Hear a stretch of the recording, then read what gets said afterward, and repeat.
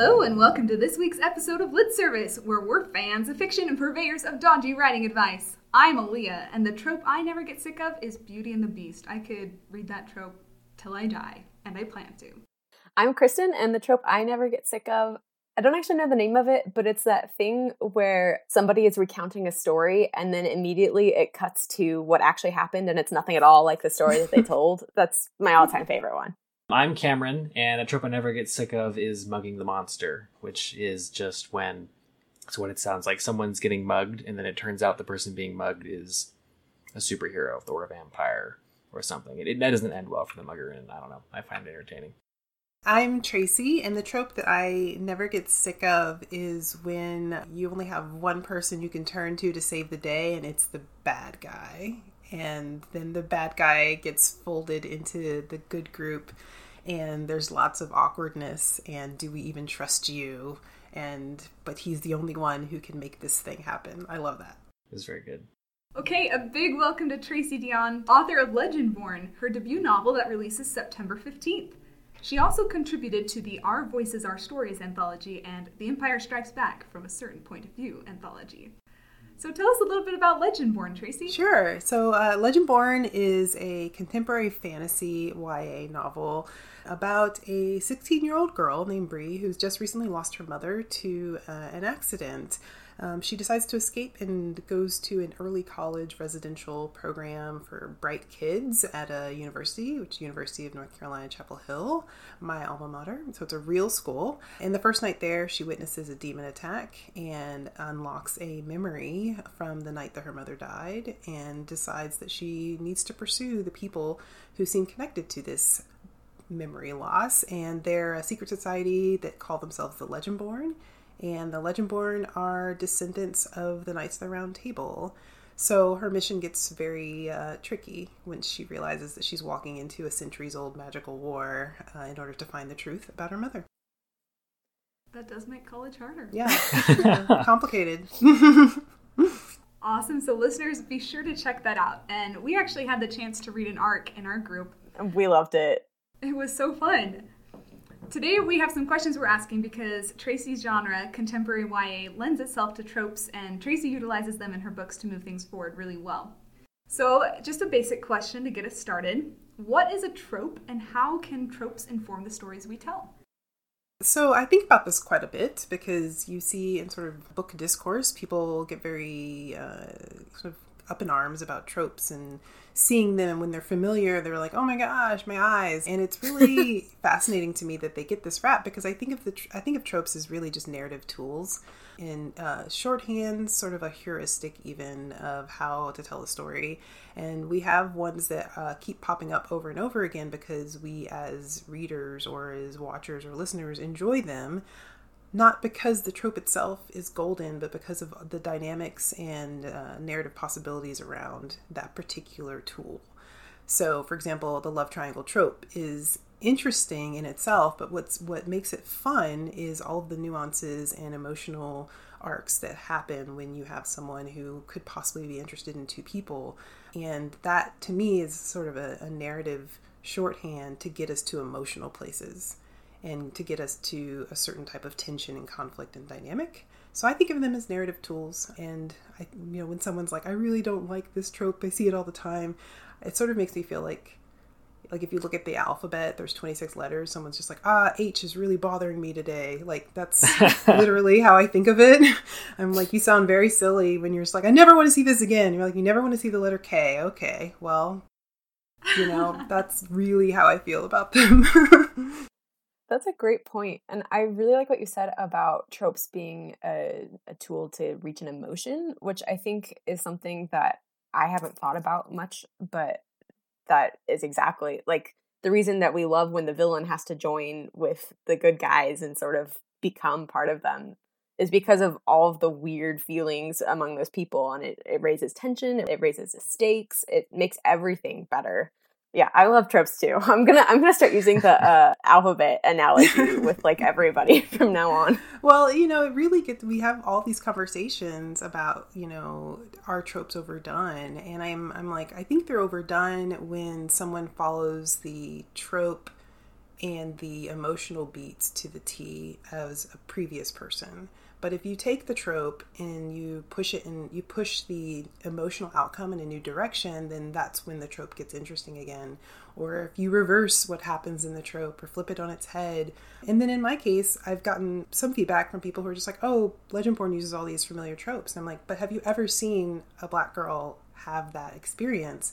Because some of what I'm reaching for is allowing a teenage Black girl to go to all the emotional places that Bree gets to go to because of those tropes. Because otherwise you're looking at only certain bodies are allowed to have certain emotional experiences.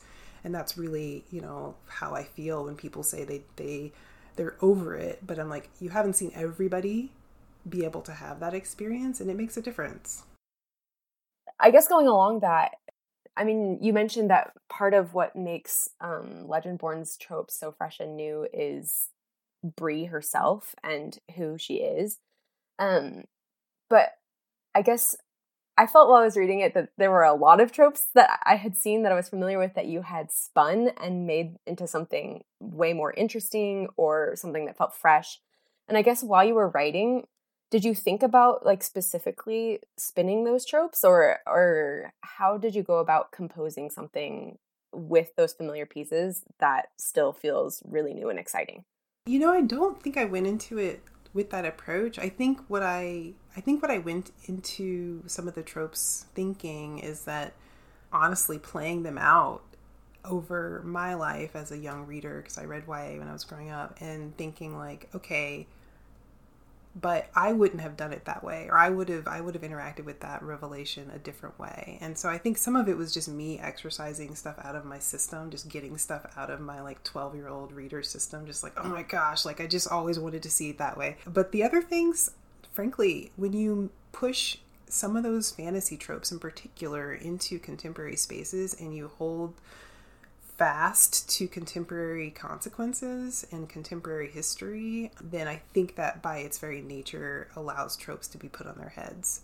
You know, in Legendborn, I'm going to try and not be too spoilery, but I guess with Bree in particular, I mean, I made sure that I was writing about a 16-year-old Black girl growing up in the South and going to a university that is a PWI, a primarily white institution. And that in itself, that environment really puts a certain type of pressure on Bree as a protagonist. And I think when you have something like a love triangle in that space, her experience of particularly being in a love triangle with two white boys, right? Like that's part of it. Her experience of choosing which partner makes her feel more comfortable or makes her feel more upset is going to be colored by the fact that she's already in a sort of a hostile environment, so to speak. That's the contemporary story, right? Like that there's this element of racism and it's threaded through in an environmental way, and that happens in like Lovecraft Country and Get Out. Like we're seeing art told by Black storytellers use racism as an environmental antagonist, and I really love that. So when you have that pressure on someone and they're also going to a gala and they're dressing up in a gown, but they're the only Black person there, or you know, you have somebody doing a trial but they're sitting there thinking like, I don't have the privilege because I wasn't raised in this environment of knowing all the skills and all the fight skills and being able to wield all the weapons that these really privileged kids have been training with. When you put all of those identities and pressures from the real world onto a fantasy trope, I think you're automatically setting it up to be a little flipped or a little bit less pretty, because the messiness of the real world, if I embraced it fully as an author, then I didn't have full control over even some of the outcomes. Like I would just be like, well, I really, in a fantasy world, I could sort of like set up the culture so that Bree would have a different type of experience at a ball gown, you know, formal, you know, dance. But in this one, all the servants are Black and all of the people who are eating the food next to Bree are white. Like that's not going to be a typical ball gown, you know, ball experience. Like she's not going to have a Cinderella situation. She's going to have these other stressors, and it sort of colors it and makes it a little bit more tension filled than I just get to wear a pretty dress and dance with the prince or whatever. So yeah, I guess that's my answer, is like I didn't go into it, but I think every time I held my own feet to the fire in terms of contemporary issues, that's when the trope got pushed as well. So kind of in line with that, earlier you mentioned that you're using the university that you yourself attended. I would love to hear about like any advantages or disadvantages you ran into drawing that directly on your own life experience. You know, it's funny.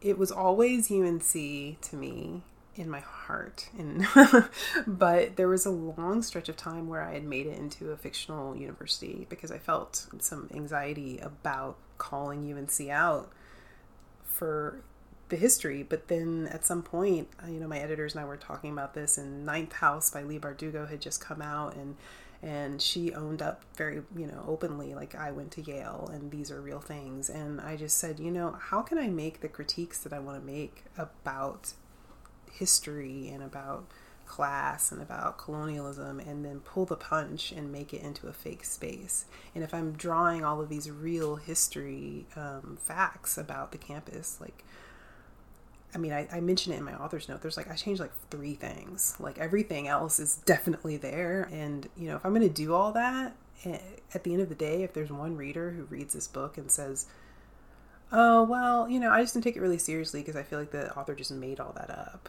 Like, if there's ever a question, then I just did myself a disservice. And so it was a long conversation of saying, like, maybe we just need to call it what it is. And so we ended up talking to a con, we ended up having to do a legal read and having the legal department at Simon & Schuster come in and read the book and really talk to me about some of the possible concerns. And that was a process, but luckily the way I had written, she was like, you know, you really aren't doing too much. Even the things that are really maybe negative that you're portraying about the school, they're historical fact. In fact, I'm citing things first and, you know, primary accounts from UNC's own library. So she's like, I mean, you know, there's not so much we can do if someone doesn't like that, you know, it's the truth. So that was a con. In terms of pros, I mean, that campus has a lot of secret societies. I really didn't have to do a lot of work. It's a very old campus. You know, 1790s or something, like, so you're talking less than 30 years after the Revolutionary War. This is a very old space, and it was built with certain types of intentions, and the collection of power and money in old schools like that produce these elite hidden secret societies, and everyone on UNC knew that they existed. You didn't know necessarily how to join them. You didn't know how they recruited. You didn't know what they did, but you knew that they were there. And it's just, I wanted to recreate that and really show that there are spaces where we all assume that there's some elite stuff happening behind closed doors. And I remember I mentioned that to my editors, and they were like, really? Are these real? And I said, yeah, there's absolutely a castle on campus that no one knows how to get into.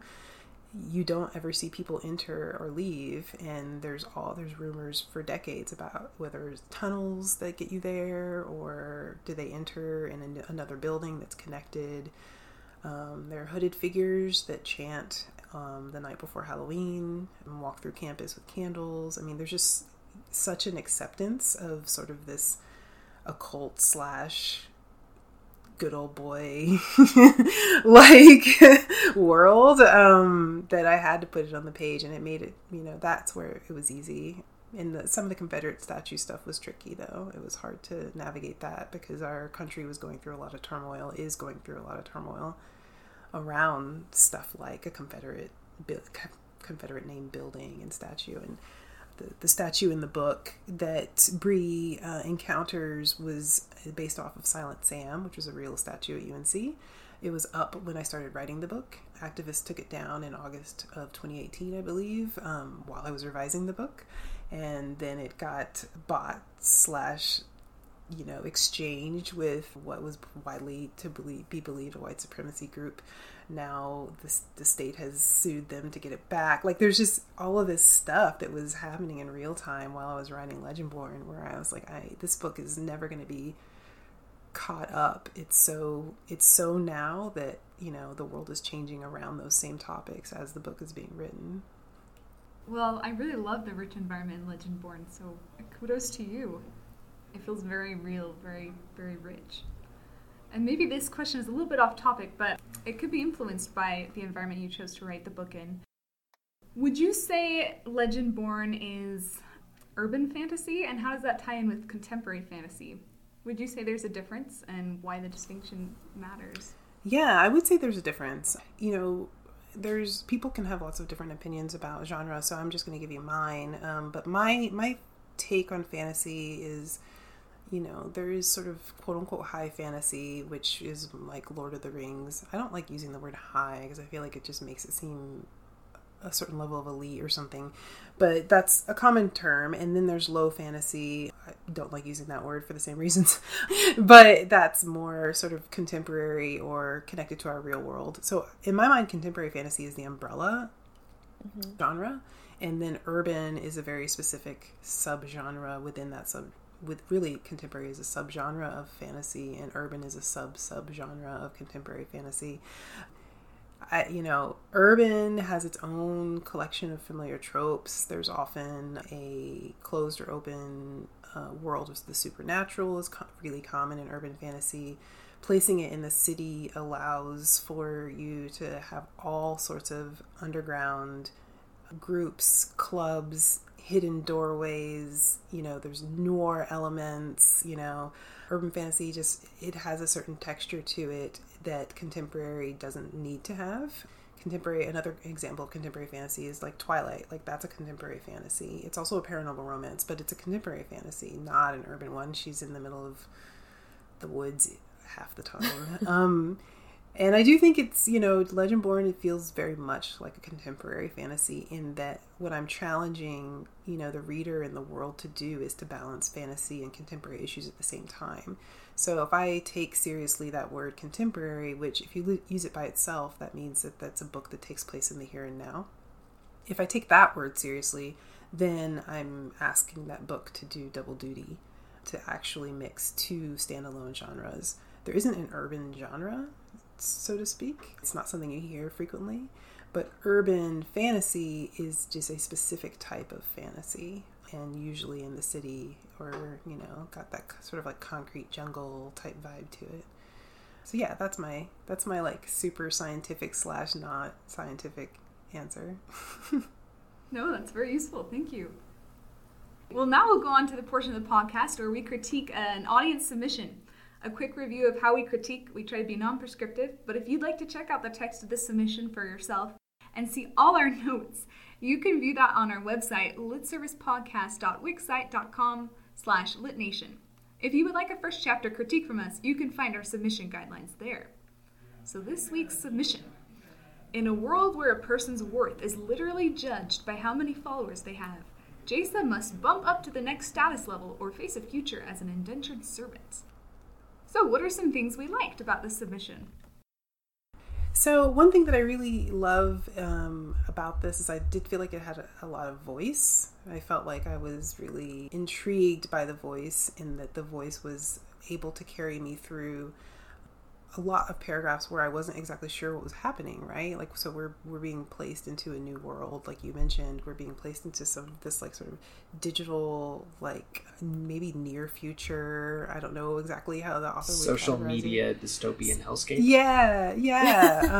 And so there's like orientation that has to happen in a world like that, and I felt like the voice was strong enough that I was willing to hang with it, even though I wasn't always sure what was going on. I was going to say, with the voice, I really, really, really liked that we got stakes and what we stand to lose and what we want and why we want it really quickly. It's all on the first page. I always appreciate that. And I liked that the first sentence even immediately established a genre for me. Like, I knew sort of what to expect, and even within like this is sci-fi futuristic, I knew exactly what sort of sci-fi futuristic I was getting into. So even though I didn't always know the details of how the society worked, I at least understood like what I was supposed to be imagining and like the general context I was supposed to have. I agree. I loved all the little notes in here, or just little world building details that kind of really painted this as like a boppy Technicolor social media hellscape with the dark underbelly, as Cameron has said. One of these is when, that I just thought was fun, there's this evil mom and she has spinning pink donut nails. I thought that was fun. And I really liked the idea of like apps that can do things to such an extreme, where like you've got the facade app that she mentions, which makes everyone look really pretty and like all the time and not just in pictures. And then there's one that Jayza uses to keep herself calm. It just sort of takes the idea of like there's an app for that and takes it to the illogical extreme. What are some things that could use a second look? You know, I'm looking back over some of my notes and what I'd had, and I have this phrase that I use for myself. It comes from education. It's called just-in-time information versus just-in-case. And it's a really good rule of thumb to think about with world building. I do think there are times when I was getting information that the protagonist wasn't like necessarily needing in their daily life. So I was getting it, and I would call that just in case information. So I was like, okay, this is information that I could probably tuck away. And you can do that. That's always really useful when you're planting seeds and things like that. But I did get a sense that it might be worth revisiting how much information we're getting that isn't actually immediately right in front of or utilized by the protagonist. I totally agree with that. So I felt a little unbalanced at times while I was reading it, and I think part of it is because of what Tracy mentioned. And specifically one example I was thinking of is we know that Jayza is a 3, and so she's right at the cutoff. Like you have to get to be a 4 or higher or you're doomed to work in a workhouse. And all the people she interacts with are really horrified by the fact that she's a 3. But I sort of got stuck on the question of like, wait, aren't lots of little kids 1, 2, or 3? She's a teenager. Like, surely this has to be something people interact with.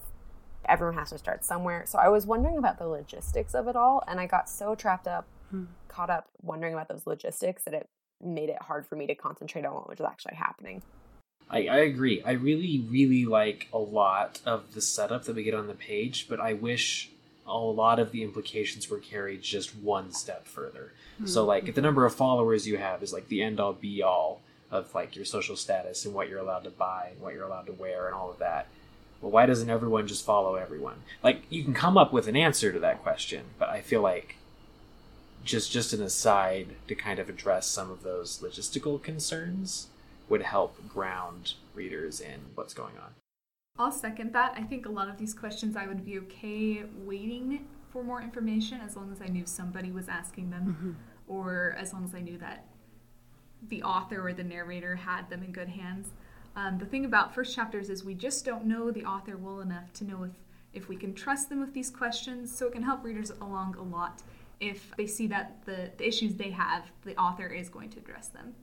Yeah, I'm very much with Aaliyah on this one. I don't actually need any more information, at least personally, about the world in this chapter. I just wish I had a little bit more signposting of the author promising that she would answer the questions eventually. That's a really good note. And that's, the idea of trust. You do have to both intrigue in the first chapter and suggest that there's a whole book worth of world that would be good for you to read. You have to sort of like convince your reader of that, but you're right, you do need to sort of make them feel that they're in good hands. So I agree with that. The idea of signposting that this is information that is it, I'm just trying to say the name right, Jace, it's Jayza.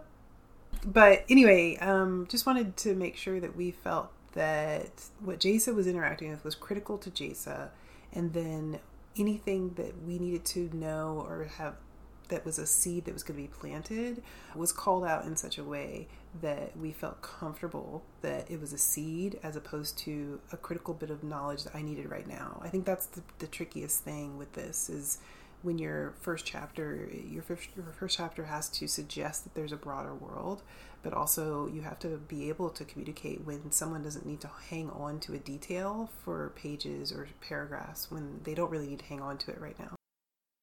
Are there any final thoughts? This is a really tiny thing, but when we find out that Haley is young enough that she's still living with her mom, I was surprised because there hadn't been any hints before then that she was a kid. And since she was employing Jaisa, I just assumed she was an adult. So that really caught me off guard. I mean, she could be an adult living with her mom. She can. Absolutely, she can. No judgment.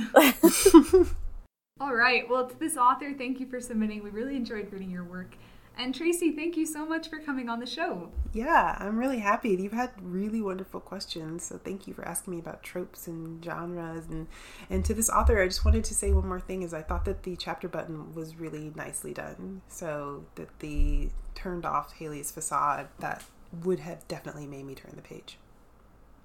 Amen. I will definitely second that.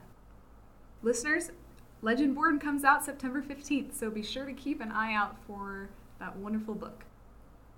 Our next guest will be Amina May Safi, author of This Is All Your Fault, Tell Me How You Really Feel, and Not the Girls You're Looking For. Submissions for Amina are already closed, but check on our website for a list of future guests you can submit to. Please check out our new Patreon page. It takes a whole team of creatives to do the show, and we'd love to do more / make the show better than it already is, and patrons help us to do that. There's bonus content like hot seat critiques and a writing group where you can get critiques from at least one of the podcasters once a month. And, we're pretty great. So. Thank you to our intern, Lindsay Owens, the crown princess of social media and Photoshop. If you want to ask us questions, tell us we're awesome, or whine about how your writing is going, you can find us on social media or email us at litservicepodcast@gmail.com. Please remember to like, share, and review the podcast. It helps us grow. For Lit Service, thanks for listening, and we'll see you in 2 weeks.